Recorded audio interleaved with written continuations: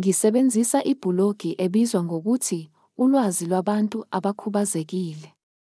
Kubhulogi yami nginikeza, phakathi kwezinye izinto, kunye, xhuma eziteshini zomsakazo ezingaba ngu-511 ngezilimi eziningi, ezivela ezindaweni eziningi emhlabeni ezidingida imikhakha eminingi nehlukahlukene ethakaselwayo. Kubili, isixhumanisi sokubuka izindaba ezihamba phambili zenethiwekhi yokusakaza yaseBrithani i-BBC. Futhi konke lokhu ngaphandle komkhawulo futhi mahhala. Ozithobayo, Asaf Benyamini.